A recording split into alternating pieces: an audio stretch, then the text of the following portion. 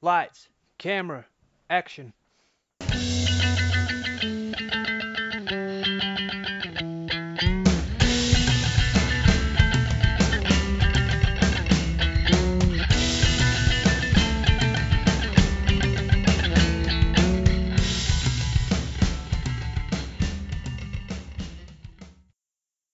Hello and welcome to another edition of Movie Madness in association with Spitballing Pod.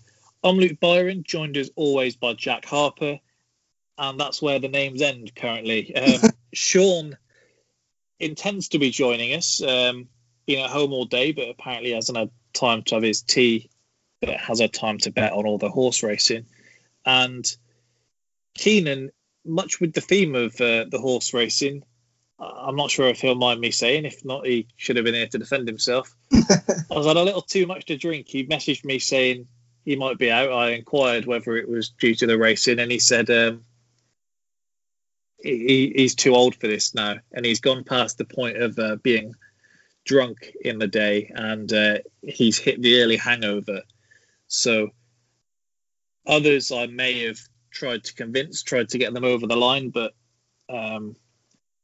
I think a certain amount of Keenan's charm you have to pry out anyway, and perhaps if he's hungover, there might not be much of that left. So, this is Wildcard Week 2. The matchup we'll be discussing this week is 2009's Law-Abiding Citizen versus 2002's Phone Booth. Myself and Shoot will be the ones judging as and when he arrives. You'll probably know, I'm sure there'll be a racket when he does. But there we go. We'll know. Don't you worry about that. Yeah, exactly. I've got a dog in my house. It shouldn't be the case. There's a dog I don't have one. I don't know. If we start with Law-Abiding Citizen then. So Keenan's pick, which obviously he's not here to do, but the synopsis: a frustrated man decides to take justice into his own hands after a plea bargain sets one of his family's killers free.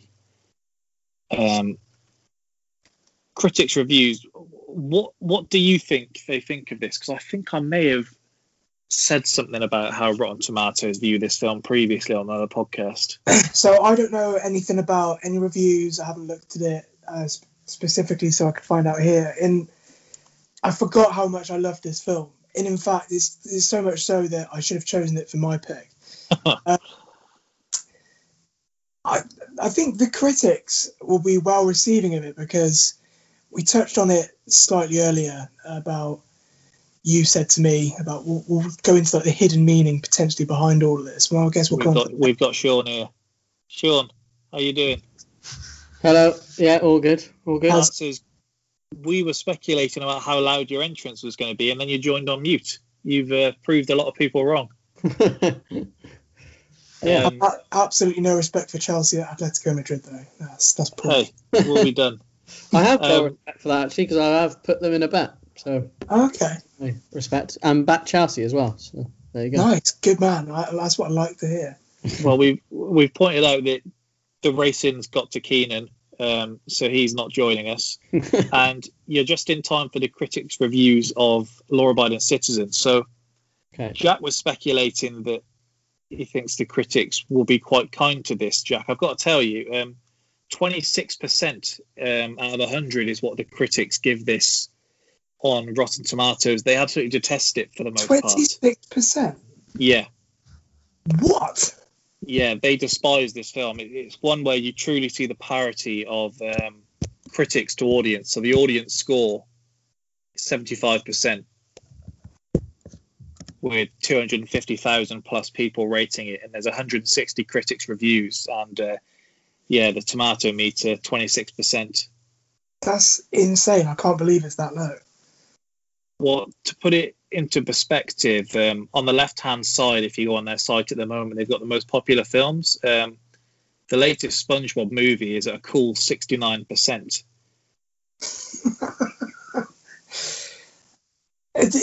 Is it the same panel that review every single film? No. It's just essentially they just like pull together critic scores, much like I don't know, like Compare the Market goes and gets all the different quotes from across there. This is what they do, but for critics. So I've got a selection here. Offers plenty of entertainment value, provided that viewers are willing to accept several remarkably convenient truths. The perfect action flick for low-maintenance audiences. I don't know what that says about us. As a piece of fluffy entertainment, Law-Abiding Citizen is passable enough. Try to dig any deeper, however, and you'd be scraping the bottom of a very shallow barrel. If we watch different films, is there a parallel universe with another? Well, some of them, I think, probably echo what we think. So, there were surprises, twists and turns, and it could get graphic at times. But overall, the movie was fast-paced, well-performed, and kept your attention till the very end. What more can you ask for? Like, I admit you have to disengage the brain slightly when you find out he's dug into every solitary confinement cell. Well, we said that about like Speed, though, where it was like that's part of it. They don't expect you to. You get somewhere they dive into what the genre is, and then they play up to it, and that's pretty much what we're getting here.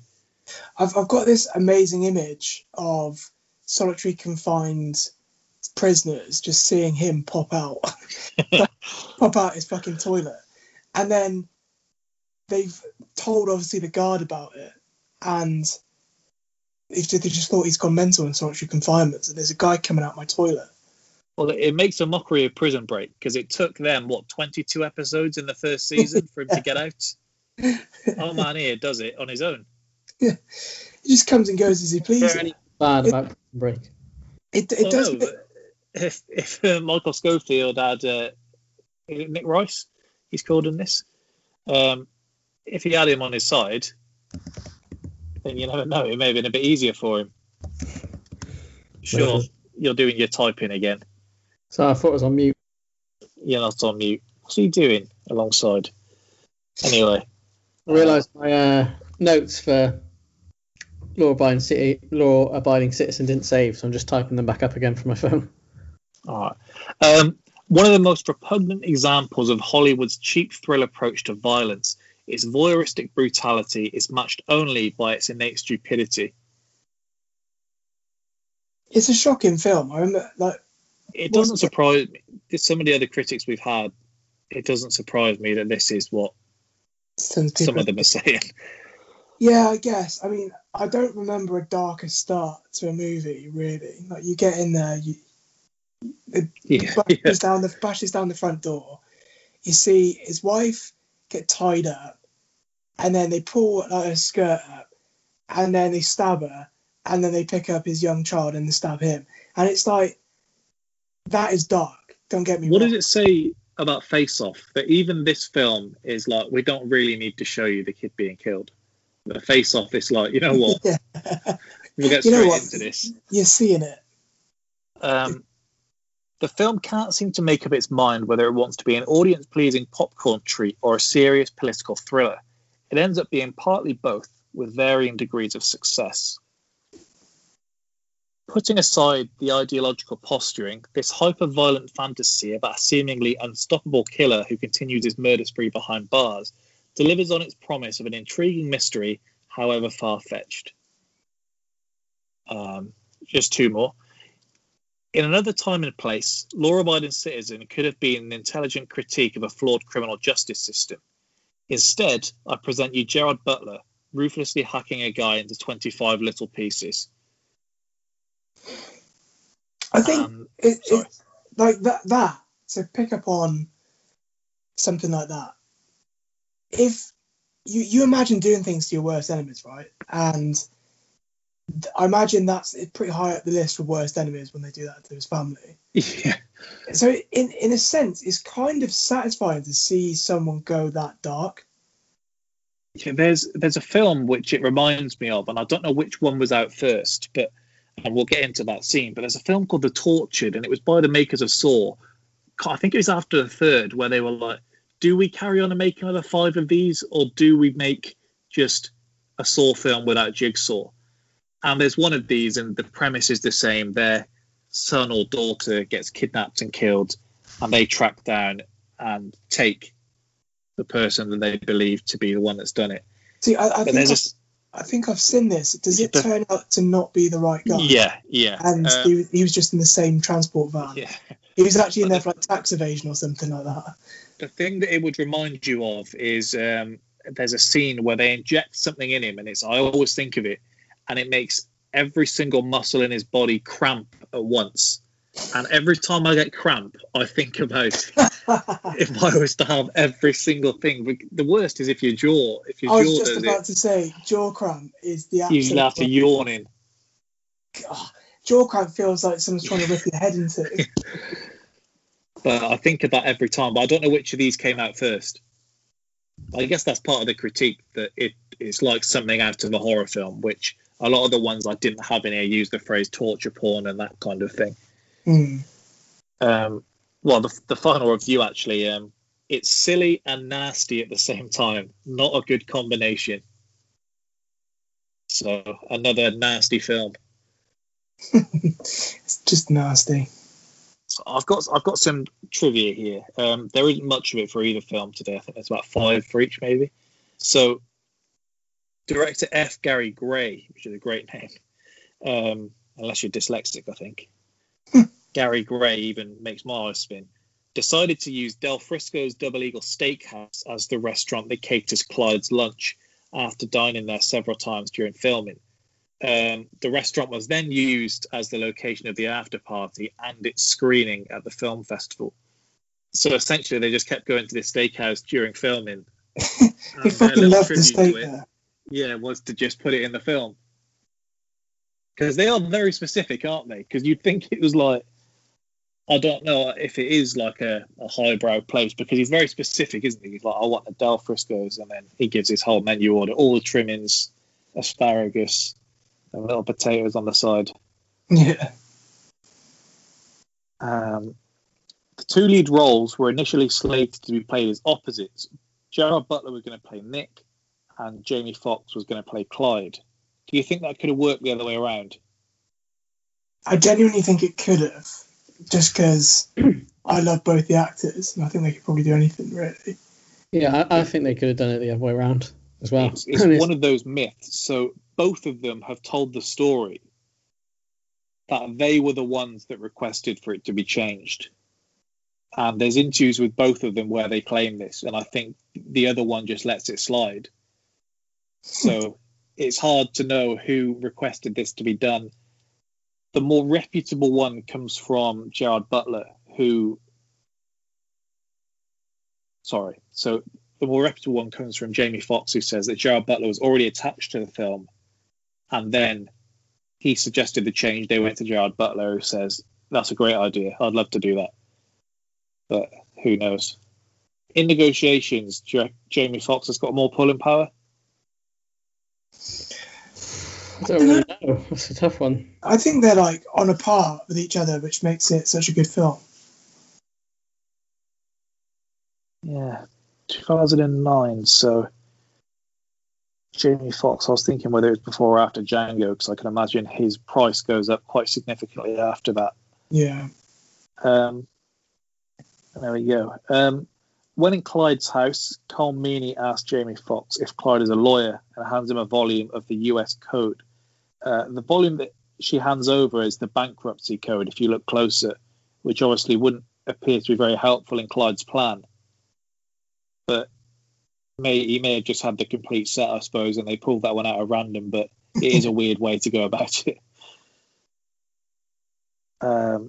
In the scene where the mayor is swearing in Nick as the new district attorney, the man holding the Bible is the actual mayor of Philadelphia at the time of filming. No way. And finally, this marks the second time a Bruce McGill character gets killed off in a car explosion, as he had the same fate in The Last Boy Scout. There you go. Oh, we did. A little crossover. Yeah, I didn't even clock that. So that's kind of that's the trivia there. That's all of it.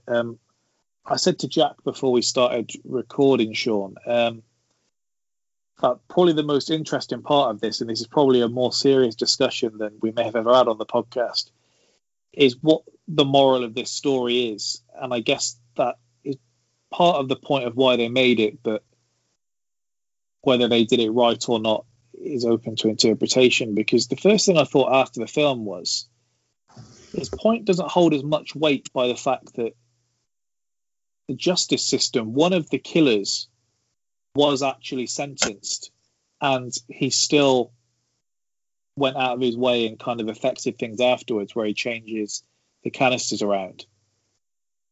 So I'm not saying he was wrong to do so, but if his whole issue is with the justice system and it not working, in that sense, the system did work. He was going to be killed. Yeah, it doesn't work because the guy who was the more guilty of him is the one that got away, isn't it? I think that's... So I know what you mean. It's not like it's fully not it, but... So I'm saying the one of them, if he felt that it was just an issue with the system, surely he'd have left that guy alone and just gone after the guy that got away with it. Yeah, I get you.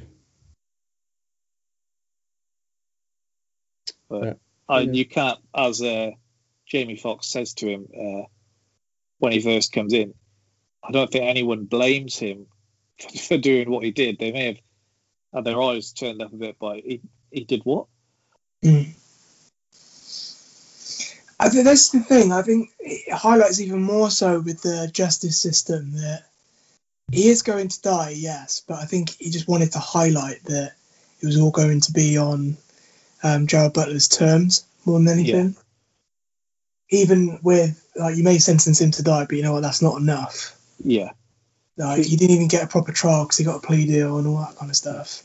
Because the second guy who gets killed, taken apart, really, it is an odd one, because if his arms weren't tied behind his back, if I'm not mistaken, in most states in America, he could have retaliated and killed him there and then, and it would have been fine. But waiting and then it being premeditated after is what makes it wrong. Still, I think, again, it all comes down to his master plan, doesn't it? I think that's... Yeah. No, this was just a thought that I had. Yeah, it's all about like self-defense. Self-defense, yeah. Isn't it? Yeah. But I know what you mean. It is still like quite a strange thing. Like, you know, if it happened to obviously we're not in America, but like, in theory, if it happened to one of us, and then we could kill that person then, but then like even half an hour later, we couldn't. So do you think there's a point in this film where the moral switches, or the case they're trying to make? Because I guess for most people, you're kind of on his side, and then he blows up the cars, and then it's a bit like, okay. Yeah, that's the point where you switch, don't you, really, I think, when he blows up the cars. And even then, you do kind of cheer him on. You just feel a bit worse for doing so. Yeah, I think that was the camp I was in. It's when he blows up Jamie Foxx's like assistant understudy. Yeah. And I was so certain she was the girl from Taken, to the point where I had a bet with Sarah, and I was like, I am 100% sure it's the same person. It turned out it wasn't. It's either her or the one that's in Daredevil. Yeah, or that one. It's not her either, is it? They just have like similar faces. Yeah. I don't know what it is. I died on that hill. No, she's in Iron Man 1 and 2. She's the wife in Talladega Nights, if you really want to go back. All right. The one that switches over to John C. Reilly when he starts winning. Yeah.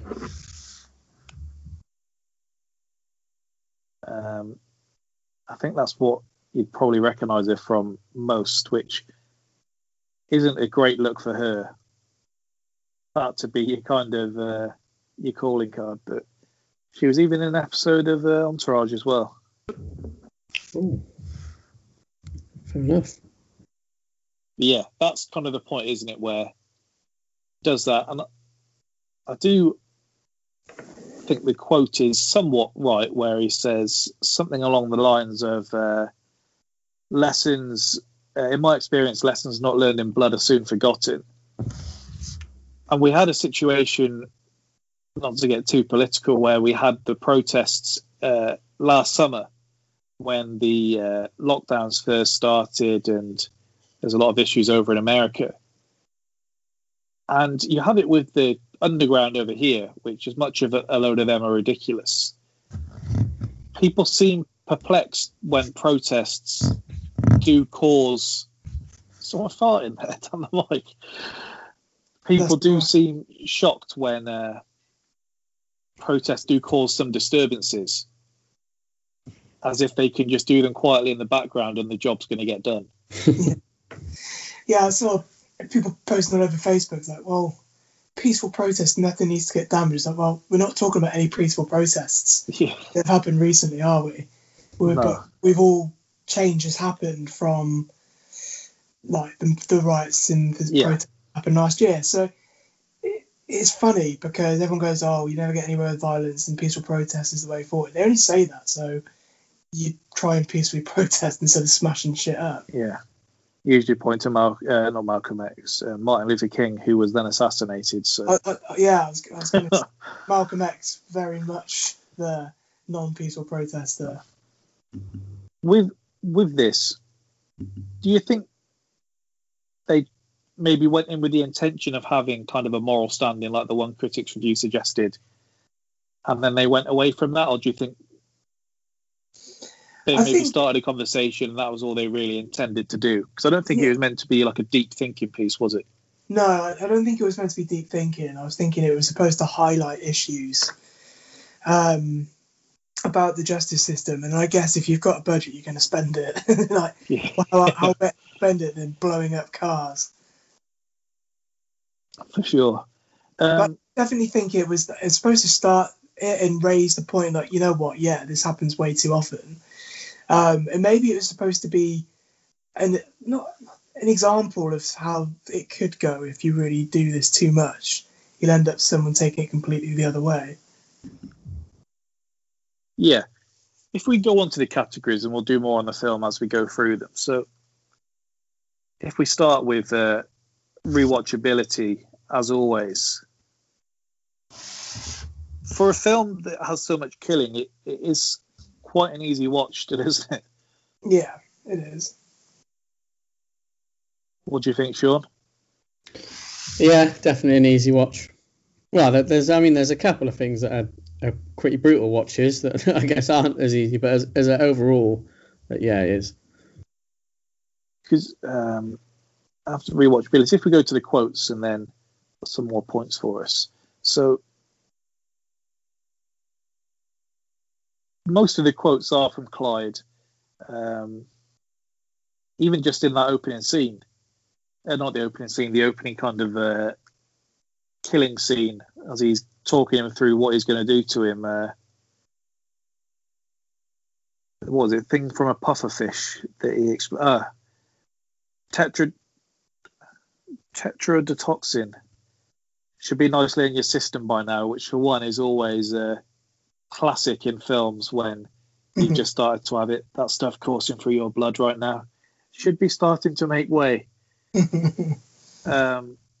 Caribbean pufferfish, nicely specific, and as he says, in other words, you can't move but you feel everything. It does absolutely nothing to blunt the pain, and you're about to experience more of that than you can ever fucking imagine. And it's one of them where he almost says it down the camera, so it's to you at home just as much as the person there.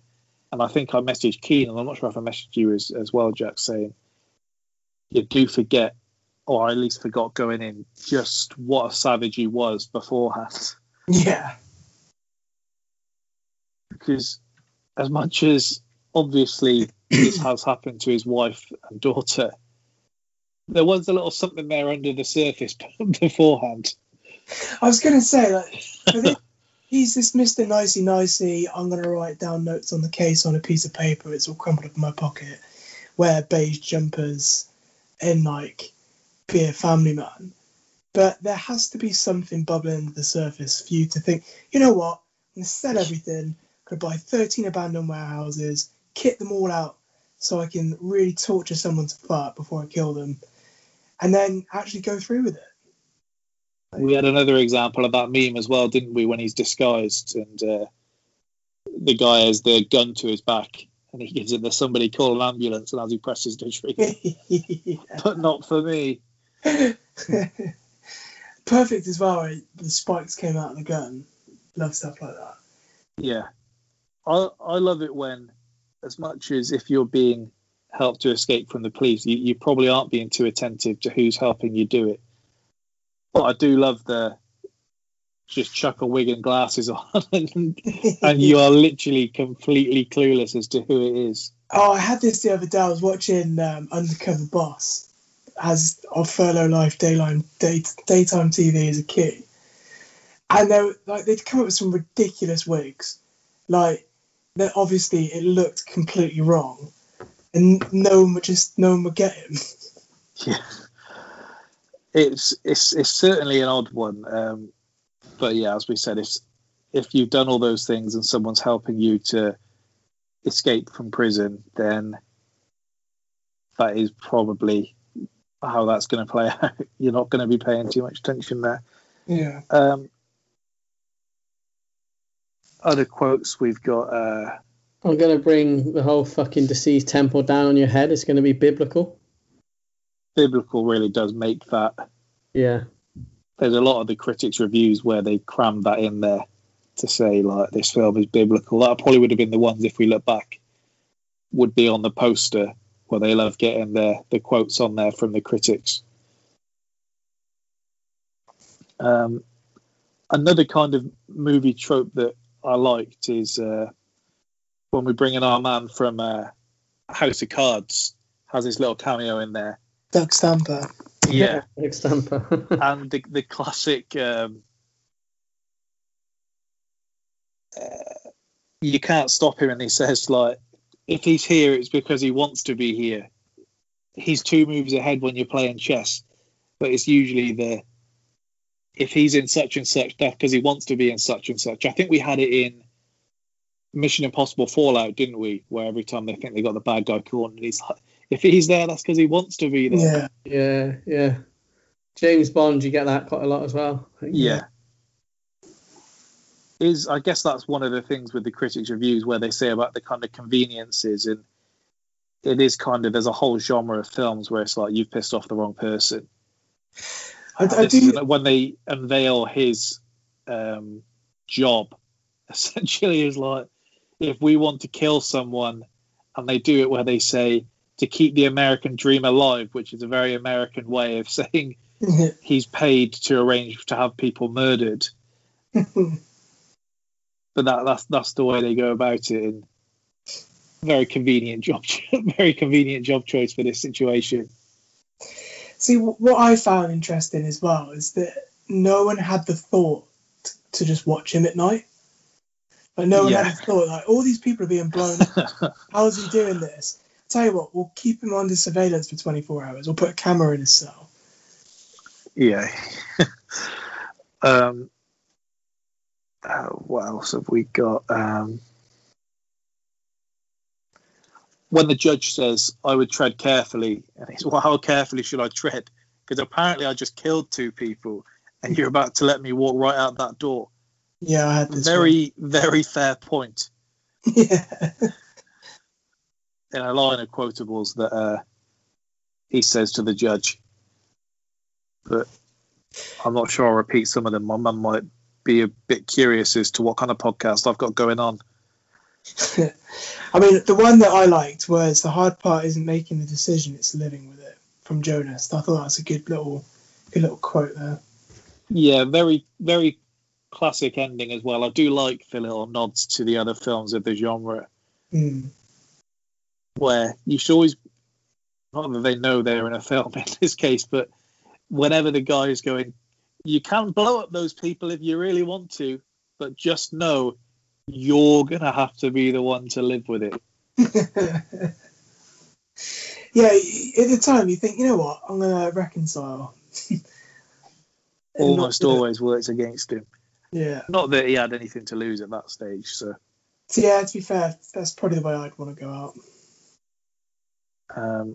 Very convenient way that explodes as well, where it takes the entire room and then the flames get to him. He's sitting directly above the bomb, but it's the ceiling and the opposite wall that catches fire first. It does look very cool, though. Yeah, good shot. I'll let that one slide.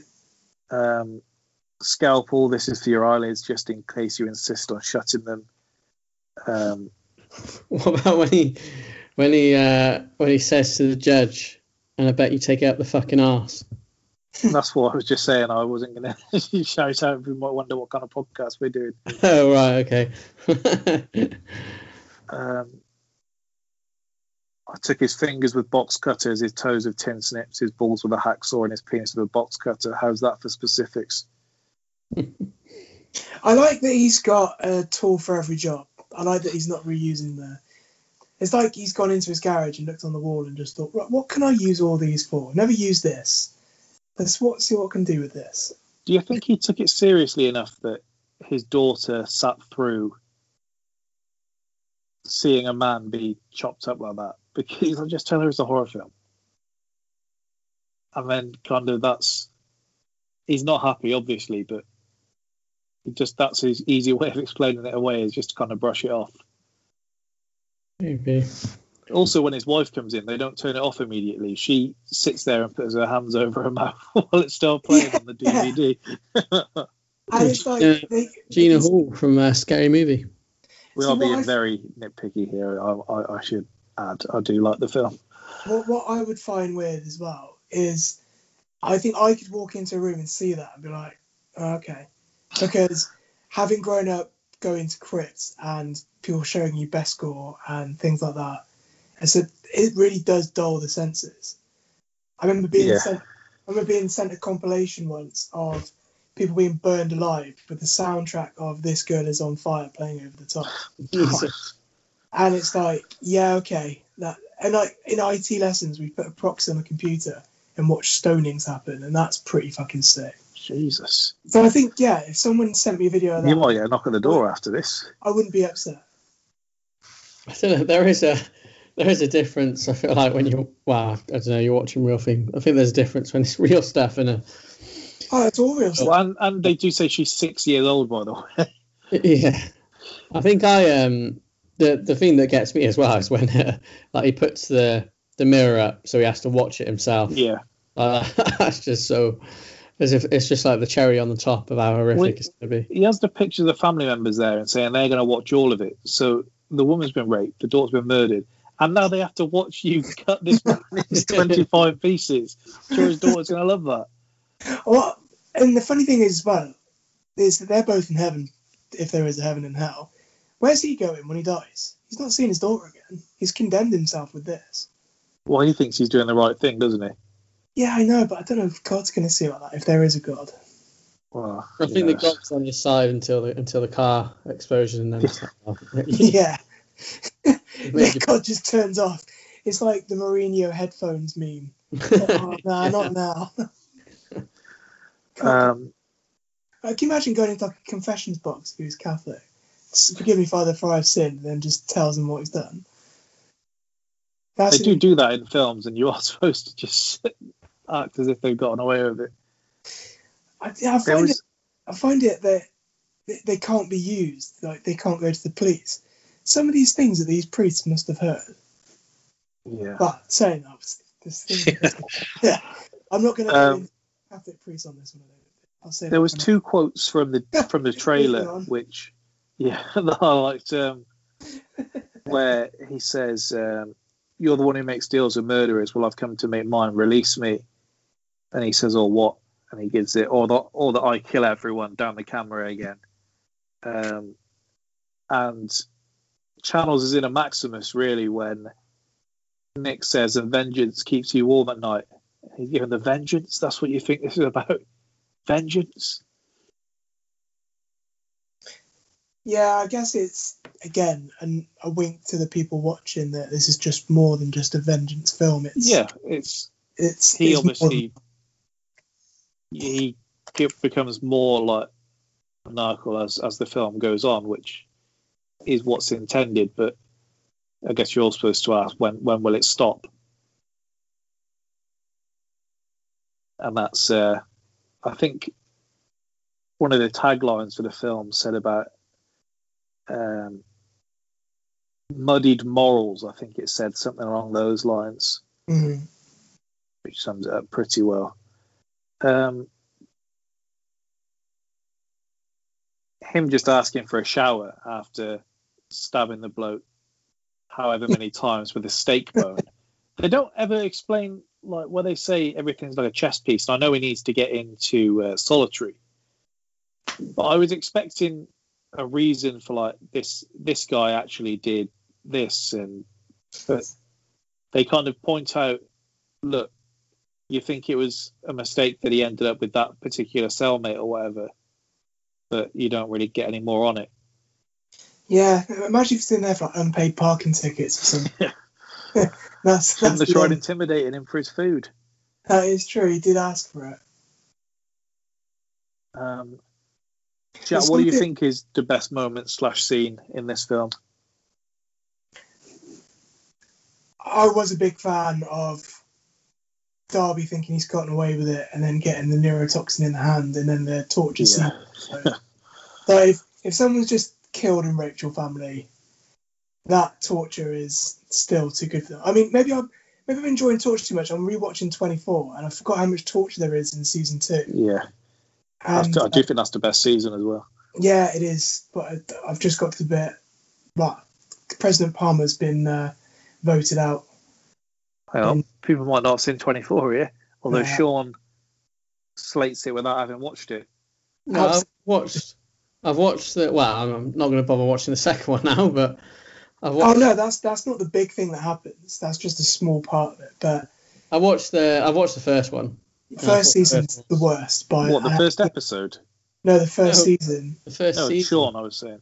The first season at the absolute. First season's good. It's good, but it goes to a whole new level in season 2. Right. I think I might have seen the first episode of the second one as well, potentially, but yeah, I do need to watch it. 100%. What do you think is the best moment / scene, Sean? I think, yeah, I mean, obviously, like that run of like Darby on the phone, and then when he catches him, that is very good. As an alternative, I do like the first interrogation scene, so the first scene with Butler and Jamie Foxx when he's obviously there and got arrested him. I think that would possibly be my second one. And then the court one I think is the court one's really good as well. I like that scene where he like turns it around on her.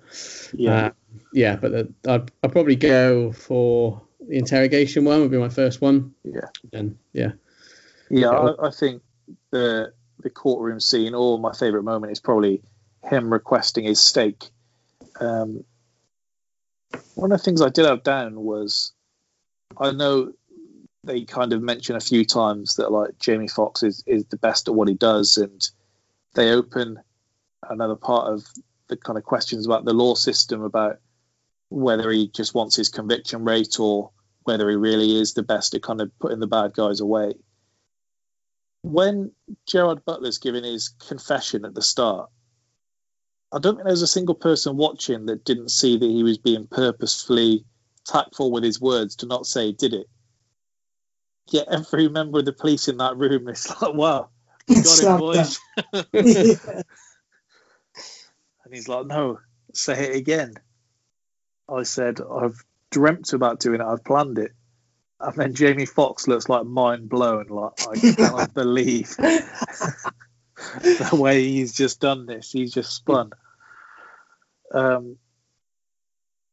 If we go on to phone booth, and we'll come back to this when we do the judging. So publicist Stuart Shepherd finds himself trapped in a phone booth, pinned down by an extortionist sniper rifle. Unable to leave or receive outside help, Stuart's negotiation with the caller leads to a jaw-dropping climax. What do you think the critics think of this? What, phone booth? Yeah. If they were written around... I can't imagine it's good. If it was written around the time it came out, I think they're surprisingly good. Jack, you're closer to correct than Sean is, so... Recalling some of the great Alfred Hitchcock films, Phone Booth takes a simple premise and grabs the audience by the throat. That's quite some stretch, Alfred Hitchcock, the phone booth. Well, it's not. I'll give you some trivia in a bit, and you'll see that it's actually not too far-fetched. Okay. Next one. This movie doesn't make sense on any level. That's the entire review. And here it is, ladies and gentlemen, an entire 90-minute movie primarily set inside the cramped confines of a phone booth. Do you reckon they had a chat with the people that made Speed where they were thinking beforehand, like, we can't have just one entire film on a bus? And they just one-upped them and said, you know what, we'll have an entire film in a phone booth. Yeah, this is the first. You have kind of obviously destroyed that point by bringing up Speed. But I remember when it came out thinking, like, this is the first film I can remember of it just being, like, is it really just in one phone booth? Like, I really like it. I do like it. A film called Buried, which came out in like 2010 that I've referenced before. Yeah. But I really like that as well.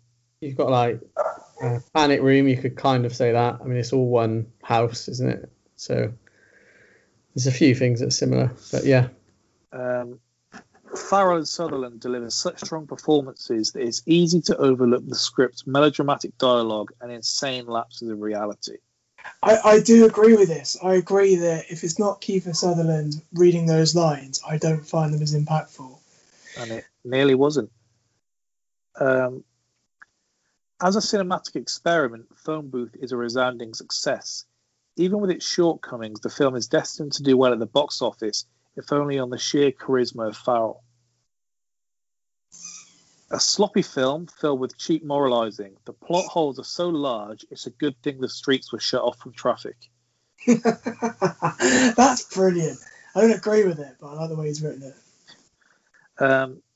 Raises more questions than it answers. It attempts to convince us that a moralistic sniper would torture a sleazy publicist into tears of guilt and remorse over what amounts to a few paltry, banal sins.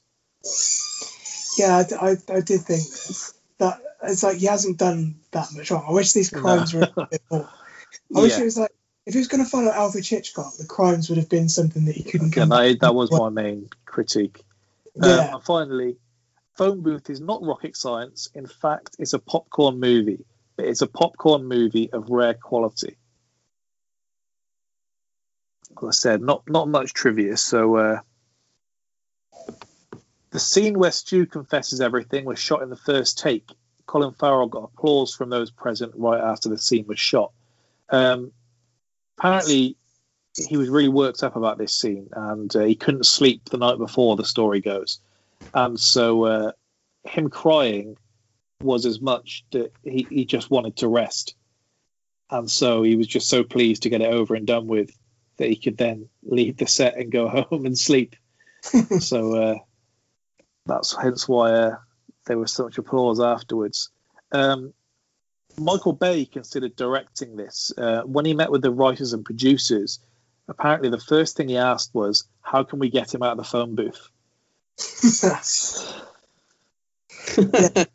Not a Bay signature piece. No. Unless those are like car crashes in front of the phone. Yeah. The phone actually worked, and there was someone on the other line talking to Colin Farrell, speaking as the caller, but Kiefer Sutherland's voice was added in during post-production. Screenwriter Larry Cohen originally pitched a concept of a film that takes place entirely within a phone booth to Alfred Hitchcock in the 1960s. Hitchcock liked the idea, but he and Cohen were unable to figure out a plot reason for keeping the film confined to a booth. Once the idea of a sniper came to Cohen in the late 1990s, he was able to write the script in under a month. Wow. How did it take 30 years to consider the sniper in that scenario? We're not the writers, I know. But Yeah. it seems very obvious going in. The shot of Katie Holmes in the restaurant was filmed between takes when the actress was resting. The director liked the look, so he added it in. Alternatively, you can read that as one of the camera people was just perving on Katie Holmes Yeah. between takes and filming her. After this, he got a role of being the cameraman at all the World Cups. Your dog enjoying that toy today? By any chance? Oh God, yes. It's reassuring to know it's not Sean with a squeaky toy. Mel Gibson was set to star and even gave the screenwriter some helpful suggestions that wound up in the film, but he eventually backed out. Roger Jackson, who voiced Ghostface in the Scream films, was the original choice for the caller. I don't really know who that is, so I'm not sure. Well, you've seen the Scream films, haven't you, with him talking down the phone? Very so long. you don't. Why? I guess the reveal might not have been him in person as much as when you've got Kiefer Sutherland, but just hearing that Scream voice down the phone would have been interesting. That is true. The word fuck is said 143 times, which was a world record for the curses per minute at the time when it came out in 2002. It's said more than once a minute. So that's brilliant. As of February 2018, there are 4 phone booths remaining in New York City, all of them on the West End Avenue, 66th, 90th, 100th, and 101st Street. They're being kept as artifacts to preserve the history of NYC. How old is that making you feel that a phone booth is considered an artifact? Yeah, I know. I've got some great memories of phone booths. I remember in town, we used to, when we were bored on a Saturday, we'd go and take the numbers down because they'd have them written inside the phone box. And then you'd like ring them and see who'd pick up, like abuse them as they picked up. And then we had this brilliant idea that this one night we went to a liquid nappy night, like an under 18s night with fucking N-Dubs played. And we'd got into like a scuffle with some lads from Cheltenham. Scuffle. Basically, I had the numbers for all of the phone boxes on the route through town. So I told someone that I was with, I said, right, go and pick up the phone and pretend to be them lot from Cheltenham, see what everyone does. So I'd ring as we were approaching each phone box, and someone run up to it and go, oh shit, it's them lot from Cheltenham, they're ringing the phone around. And I've seen some of the hardest kids in our year, or tried to be the hardest kids in our year, absolutely shit themselves. And it was probably one of the funniest things I can remember doing. Misspent youth. Yeah, and you wouldn't get that these days. You wouldn't get people prank calling people on the phone booths. It's just part of our culture going to go down the drain. The studio's original choice for the lead role was Jim Carrey. Yes, finally. He was going to be the lead role in this film. And I would be recasting Jim Carrey. But the director had just worked with Colin Farrell in a film called Tigerland and said that he was the guy. Mark Wahlberg, sorry. I was just going to say, do you reckon if Farrell, Jim Carrey does this film, do you reckon he does it seriously? Or do you reckon he does it? Yeah, he'd have to do it seriously, but can you imagine I'm not sure how well it would work. Mark Wahlberg turned down the role of Stu in order to star in The Planet of the Apes 2001. Yeah, good idea. Nicolas Cage and Tom Cruise were also considered for the role of Stu. The thing is, you get Tom Cruise and you feel like you can make a different film. Do you know what I mean? You would be looking at every event to get him out of that box. Yeah. It's like getting Ronaldo and playing him at like centre defensive mid. Will Smith was attached to star at one point, believed to be in the role of the captain. Yeah, that could work. And Forrest Whitaker's role? Yeah. Whenever I see Forrest Whitaker in anything now, I just think of him being portrayed in American Dad. I don't know. It's the don't watch it. The Spa Cop. Well, the first choice for that role was actually Ray Liotta, and he turned it down.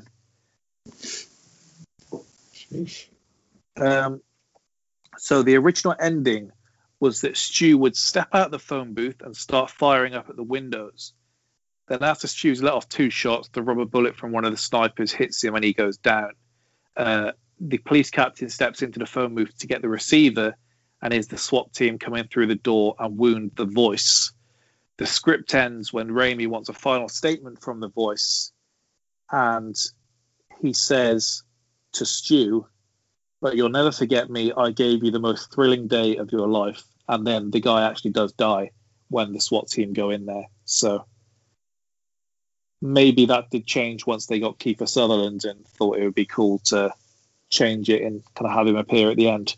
Yeah, I think they definitely rewrote it for that. So there you go. There's your trivia there. Just thinking there with Tom Cruise as possible. So obviously Katie Holmes is. Yep. So we could have met earlier than maybe they would have done. Yep, they would have done. So this is an hour and 21 minutes long. What do you think for rewatchability? Yeah. For me, it's rewatchable. I'd only seen it once before, so I did enjoy it the second time. It did feel very early 2000s with like the little voiceover at the start, kind of the transitions where they do almost like a fast forward to go into the next, to switch into the next cut. Yeah. And the little where you do the kind of like box in box thing that they must have just discovered around this time, because they do it as like a massive thing on the TVs where they have like two sports playing in some of these early 2000s films. And this just seems to be something they've discovered, where they can have like the police in a little box in the corner and you can have the girl in the little box in the corner. And they really do max that out in this film, I guess, to give you some relief from the phone booth. I agree with the rewatchability. I don't think it's too high up on the list, because actually it could go either way. Once we've said rewatchability before, it's because you've got the set pieces that you're looking forward to seeing, so you can tune in whether it's 10 minutes, 20 minutes, half an hour in, and you can still stick whether you're waiting for a particular moment. With this, it could be the opposite, in that, I don't mean to degrade the film, but you almost don't need to watch a lot of it. So in terms of a background film, you can just have the dialogue largely and then look up when you need to. Yeah, there is that.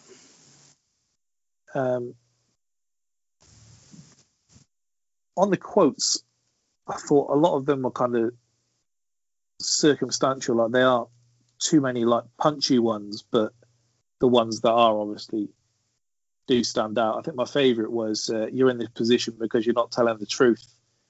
And he said, no, I'm in this fucking position because you have a gun, which, very fair.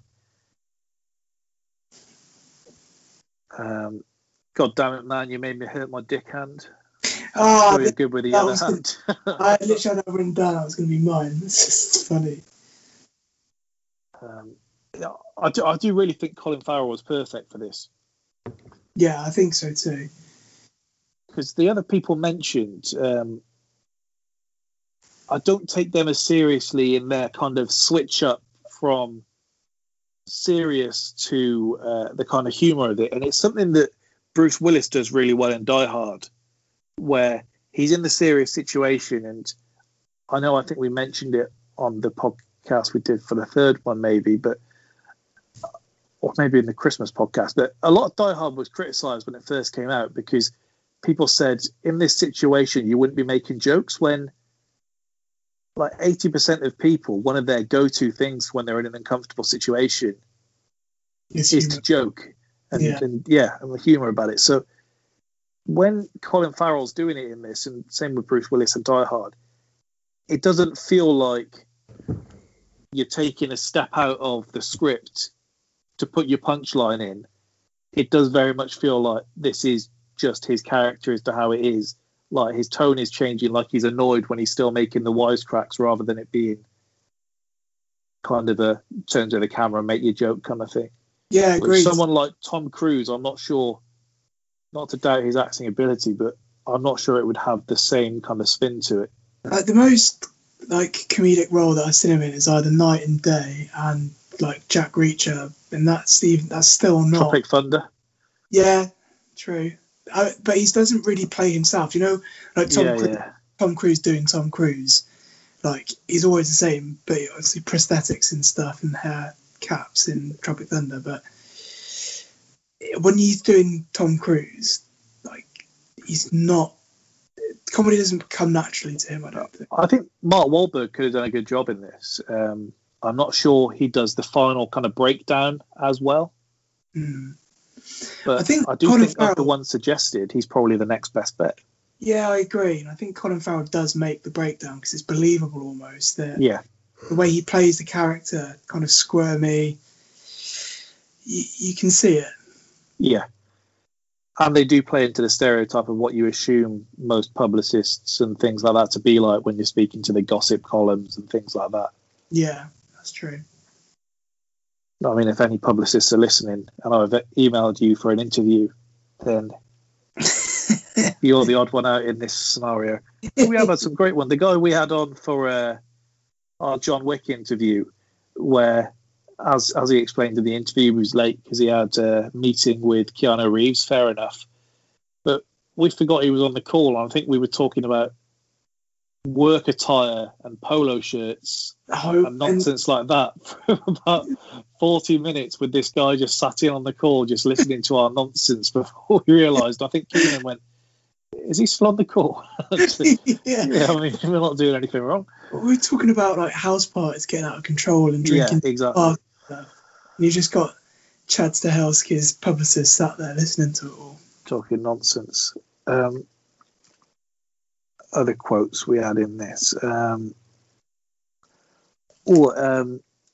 doesn't that just talk your jaws? I love that. You know, like in the movies, just as the good guy is about to kill the bad guy, he cocks his gun. Now, why didn't he have it cocked? Because the sound is scary. It's cool, isn't it? And that is spot on. It is, because you would assume that they should just always have it cocked. Yeah. It's like, I actually assume that people in films uncock their gun just so they can cock it again. The only time when the safety is off is when they're going to accidentally shoot themselves or the wrong person. Do you see the tourists with their video cameras hoping the cops will shoot you so they can sell the tape to glorious police shootouts? It made me think of the phase where anything of any kind of odd nature is happening. There would be someone in their 40s or 50s saying, you want to get filmed that, get it on You've Been Framed. Get your 200 quid for that. My favourite one is the where it's like, isn't it funny? But you hear a phone ring, it could be anybody, but ringing a phone has to be answered, doesn't it? But a ringing phone has to be answered, doesn't it? Yeah. That brings me back to my prank calling of payphones, that the amount of times people would pick up. Yeah. Like, who's calling you on a payphone? Why is that phone call going to be for you? I saw someone tweet in the week saying that on their bucket list was to go to a restaurant and ask someone to call them and for the waiter to bring them a phone, just so they have that feeling of importance. That would be nice to do. One of the quotes where the caller phones Pamela and says, think about it, why would a guy with a cell phone call a woman every day from a phone booth? She says, because it was quiet. And he's like, Pam, that's just stupid. And some of the things, when you've heard that like birds have believed it down the years, it's like no one else would have believed this. What is wrong with you? Looking back at it now as well, there's probably not a city in the world that I'd want to touch a phone least. Less. London might come close. Yeah, not far off. Even the ones in Cheltenham are bad. That's supposed to be a nice little place. When he tells the pizza guy, here you go, $5, eat the pizza yourself, you look like you could use a good meal. Harsh, but even less harsh than what's about to happen to him, I suppose. Yeah, I guess it pales in comparison. I'd obviously remembered that Kiefer Sutherland is the guy. But when the pizza guy came at the start, I was thinking, oh, I know he played a significant part later, and it wasn't clicking in my head what it was until you see him with his throat slit. I wonder if the police would do that, walking past, like, you don't want to see this, and then just let him pull back the thing and just see a bloke with his throat slit, just so he can have some closure and know who it is. And the amount of times in films recently that police just let it just save the day and then just leave the person to let it slide. We had it with Minority Report last week. We had it with Speed where they say and then just leave Sandra Bullock just standing around on her own. These police, once they're off the clock, it's just all fun and games. Problem. Yeah. It's like me when I close my laptop at the end of the day from like sat working from home when I've been sat on my phone the majority very often.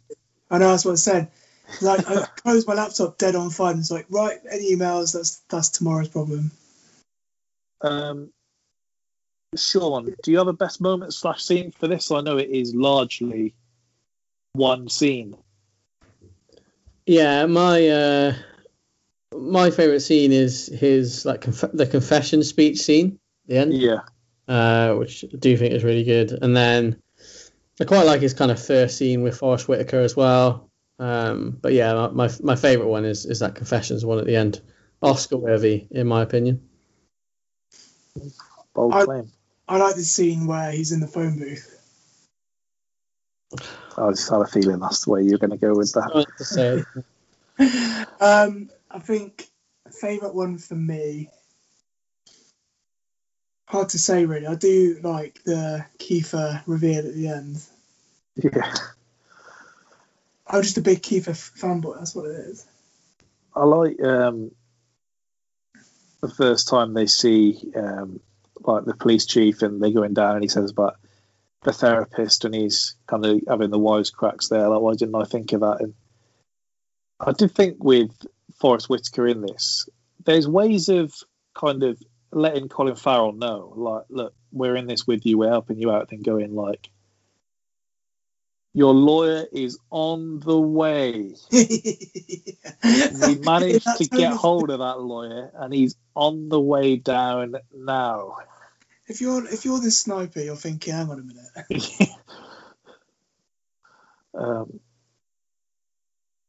But they do a great job in this of kind of making you in your head shout at the screen, or I guess some people probably were shouting at the screen about the police being idiots and all of this, especially when they're saying, no, he's got the gun in his pocket, I saw it.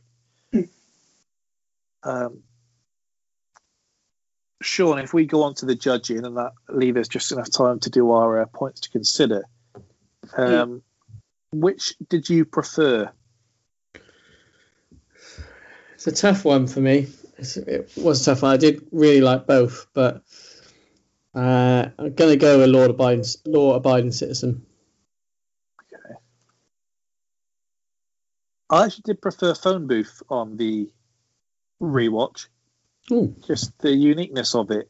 Maybe that I've seen it less, but that when I was instinctively doing this earlier, that was the one that I preferred.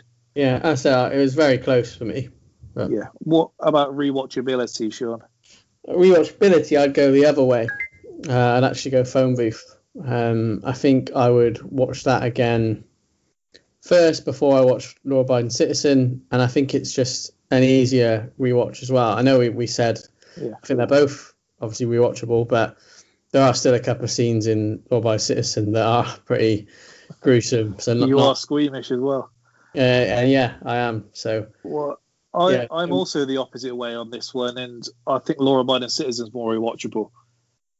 So I think you got the more set pieces there, and that's my reasoning.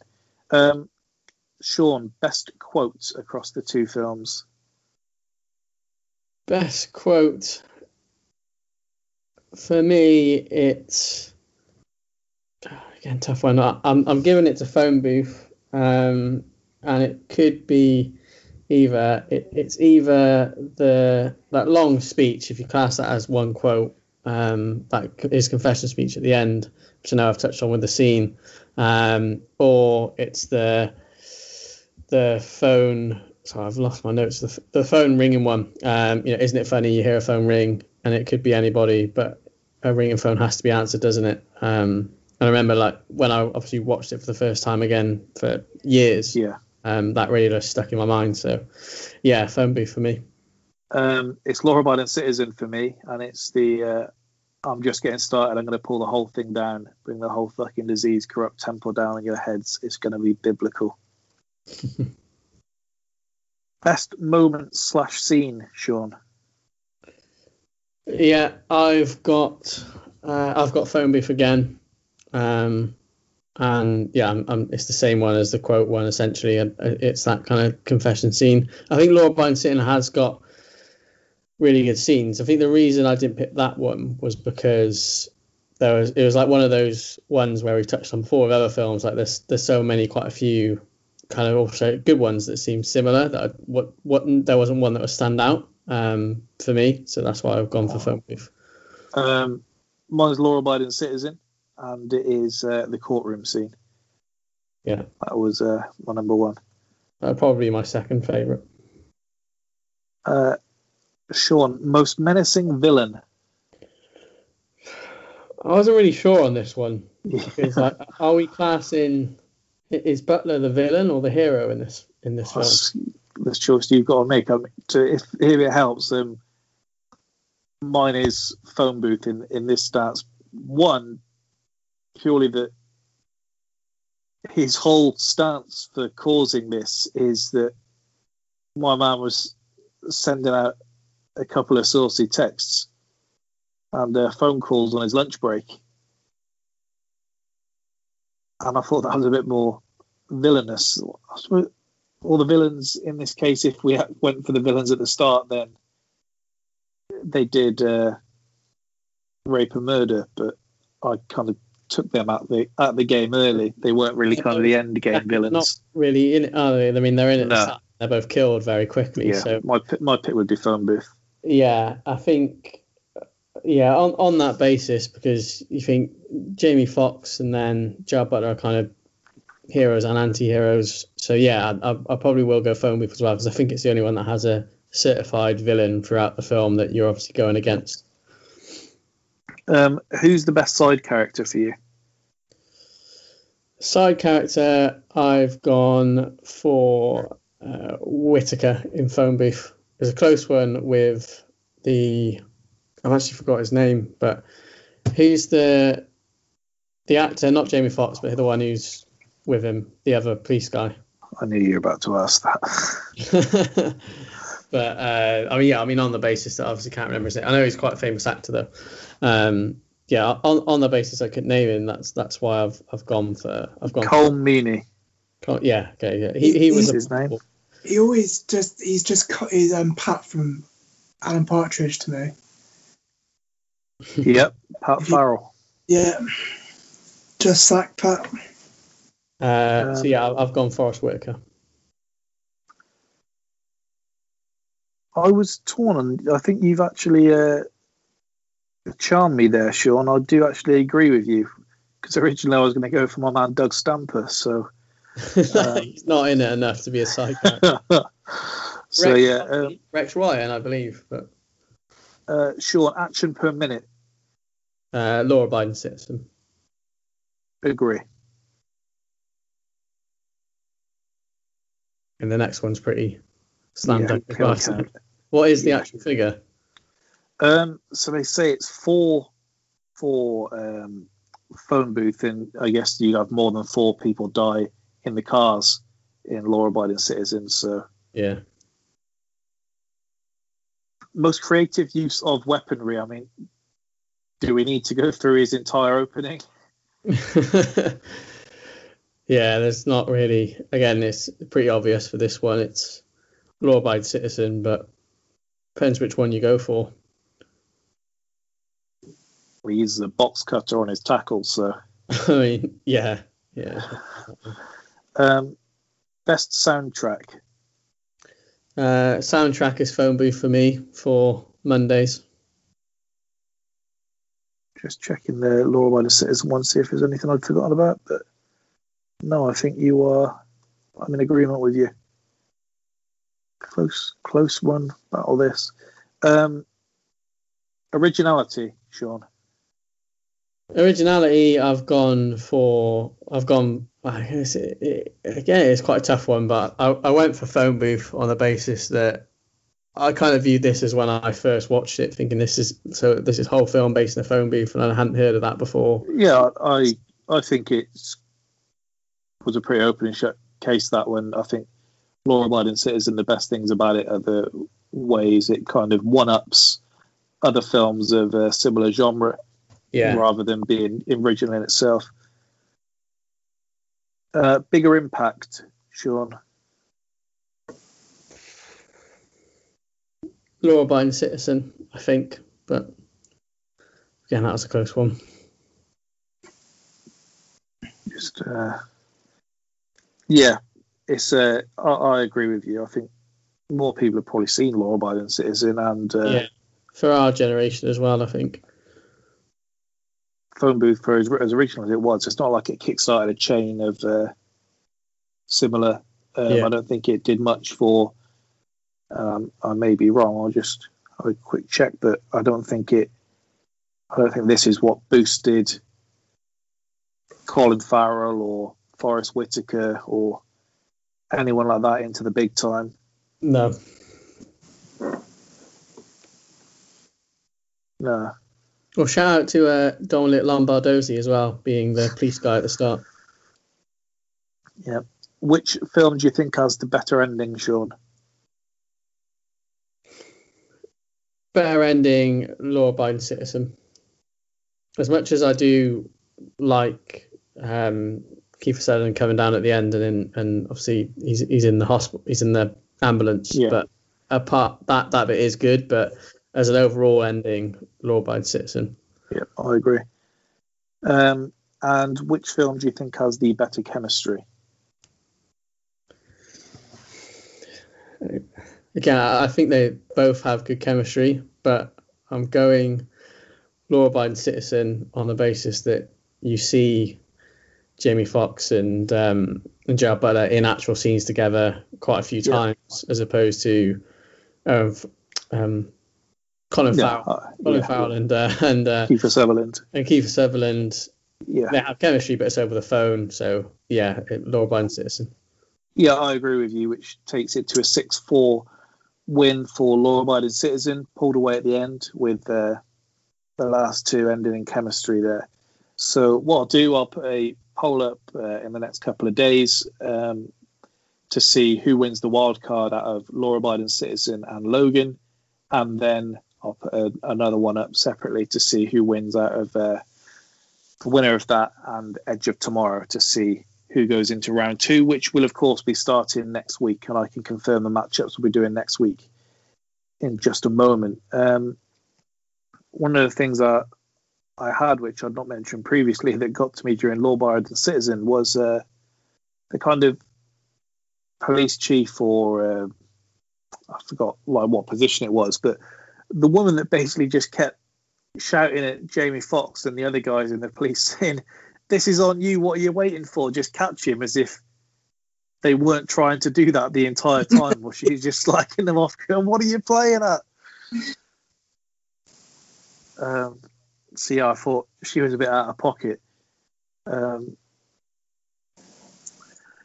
All right, points to consider.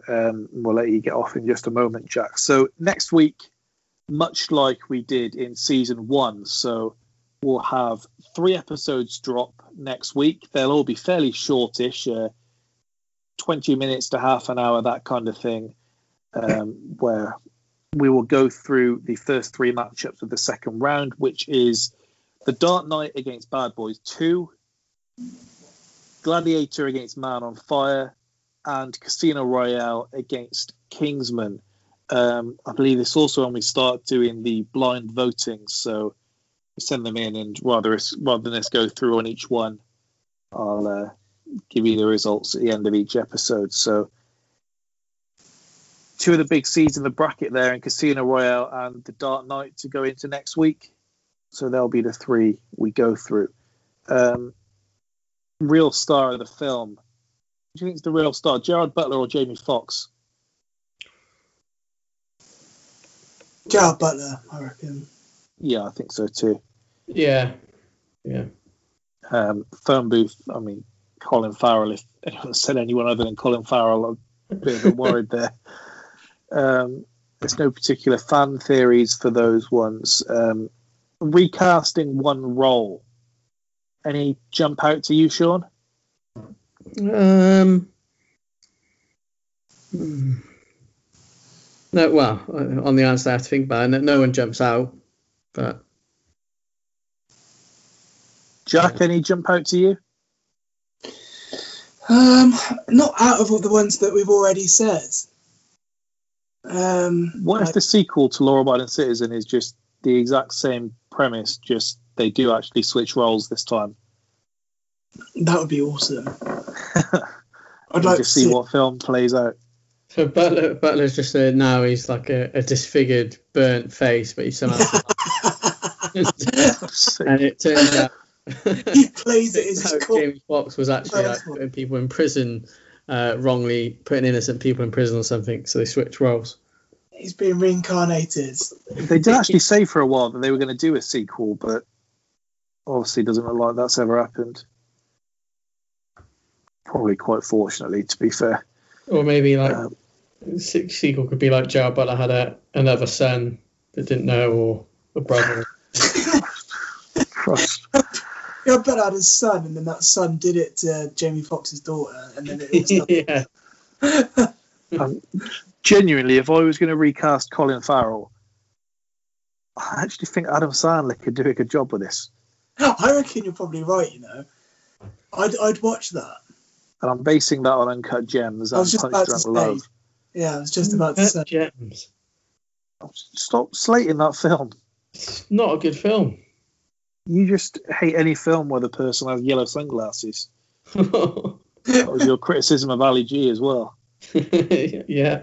Do you like it in Django when they have yellow sunglasses? Yeah, Django in the next bracket as well, so we'll do a big breakdown of that. If you had to add Tom Cruise or The Rock to each film, which would it be?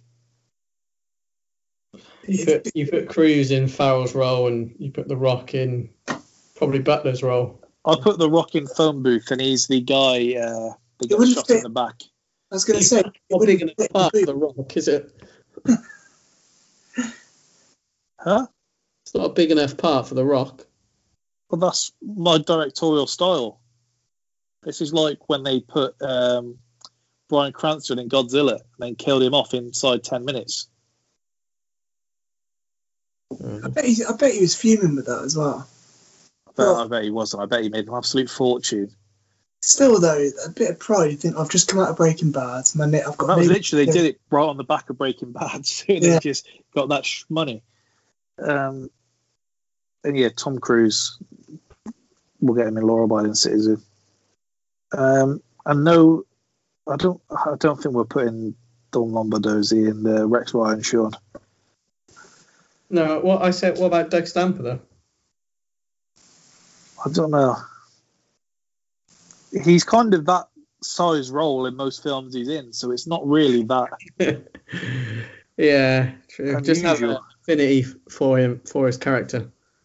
Yeah, for sure. So there we go. That wraps up. I've told you the episodes for next week. As I said previously, if you go back to the YouTube and you check out the interview that me and Jack dropped today as of filming, this will be coming out Friday, so came out Wednesday. Our interview with Garrett Warren talking about his time as a stunt coordinator in Hollywood and nearly being assassinated in a hit set up by his ex-wife. So plenty to get into there. Until then, we'll be back. Goodbye.